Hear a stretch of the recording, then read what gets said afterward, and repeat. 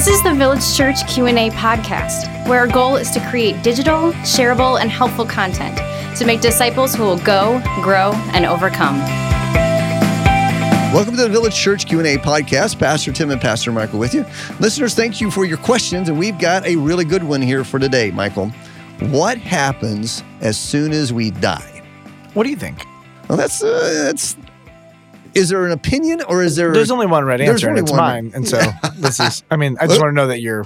that I'm tracking with you? Okay. Yeah, sure, that we're tracking with you. All right, yeah. All right, well, Paul is the one that I always go to when I get this question, because Paul says to be absent with the body, absent from the body is to be present with the Lord. But he also talks about a judgment seat of Christ. And he says in both Romans 14 and in 2 Corinthians 5 that we must all stand before the judgment seat of Christ, and in the 2 Corinthians passage, and give an account. So there is an accounting that has to take place for the believer, and whether you're a believer or non-believer, there is an accounting for what happens and what we've done here on earth in this body. So that's what I say. So you would agree that when you die, you go to the presence of God and you are cognitively aware of being in his presence? I would say yes. And then for whether a person has, again, past tense, have they trusted Christ to forgive their sins? Good distinction. Yeah. Or have they not trusted Christ? Yep. So if they've trusted Christ, they die, and they're in the presence of God. Okay. Yes. And that, to be absent from the body, to be present with the Lord, this day you'll be with me in paradise, et cetera, et cetera. And that's for the believer, for the one that has trusted Christ. Where does the unbeliever go? Well, to be absent from their body means to be in torment. And we can go to passages like the rich man and Lazarus, and that was, I think that was a story that Jesus taught, which had truth in this story that... Like it wasn't a true story, but it was a parable, if you will, that reflected some true realities. It may not be of what did happen, but it is what will happen and what does happen in the lives of both those who have trusted Christ and those who have not trusted Christ. Or in the rich man Lazarus, if we want to be technical, trusting in the Messiah, God's promise, or not trusting in God's promised Messiah. Yep. Why do you think soul sleep took off as an idea? Well, I think this whole idea of, human beings don't want to be faced with their own humanity. They don't want to be faced with, one day I have to give an account. And if I can believe in something called soul sleep or annihilation, where, hey, this life is all there is, and when we die, there's no afterlife, and there's no one that I have to face and give an account for what I've done or not done here on earth. I think there is a sense of freedom that I can do whatever I want to do, and I don't like authority over my life, and so I'm going to just take the stands that this life is all there is. But the Bible is very clear. No, there is an accounting that we all have to give. And the first accounting when we die is, have you trusted Christ or have you not trusted Christ?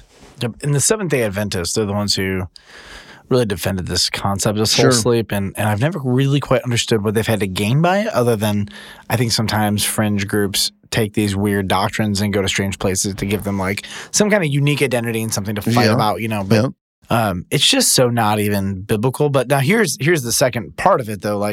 There is this regular misnomer that when you die, you go to heaven and you're going to be there forever. And so whatever temporary holding place that you have, whether it's a temporary hell or a temporary heaven, it's not the permanent place. No, there will be a final resting place or standing place, whatever. Yeah. Well, double resurrection, meaning it's a physical place, double meaning for both Christians and non-Christians. Correct. One to everlasting torment and the other towards everlasting joy. One in the presence of God, the other away from the presence of God. But the interesting thing is that they're physical. So wherever you do go, it's temporary. And to me, what you just said there, that is the piece that I know we often focus on hell as a place of fire and brimstone torment. But what you just said there a minute ago, just a second ago. Was it genius or terrible? It was genius. Okay, cool. It was genius. I'm giving you credit here. Hell is the place where, even though God is omnipresent, all places at the same time, his love is absent from hell. You don't have your mind blown? That, to me, is mind-blowing. So Jonathan Edwards, old pastor. Yeah. Dead. I actually stood in his pulpit. No way. Yes. Was it big? No.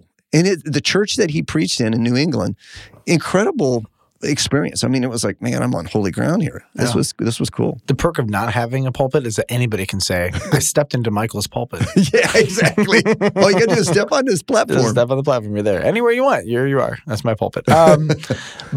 So I'll never forget reading this little book he wrote, and it was on the book of Isaiah. And his posit, which I actually really agree with, was that hell is on the new earth. Because two reasons. Number one is logical, the other is biblical. He would say that there is a resurrection. There's a double resurrection, and they're going to have to go someplace, and wherever they go is going to be as physical as we go. Sure. And so at the end of Isaiah actually talks about the new heaven, the new earth, very end of it. And the absolute last verses of Isaiah is the fire will not die, worm will not die, fire will not be quenched. Yeah. Jesus takes his primary imagery from the end of Isaiah, and his primary imagery of hell is actually describing a place on the new earth. At the end of Isaiah. And the idea at the end of Isaiah is that there's going to be a recreation. And the people who have been resurrected to righteousness are going to, quote, be able to, quote, look upon the dead bodies of those who were slain, where their fire will not be quenched and their worm will not die. It's very interesting how the book of Isaiah portrays the new heaven and the new earth. And then Jonathan Edwards went into this this part of it where he answered the question, okay, how is it, if this is true, if Isaiah tells us the story of the new heaven and the new earth, this is the vocabulary Jesus verbatim uses to talk about hell. It's a physical resurrected place on a new earth.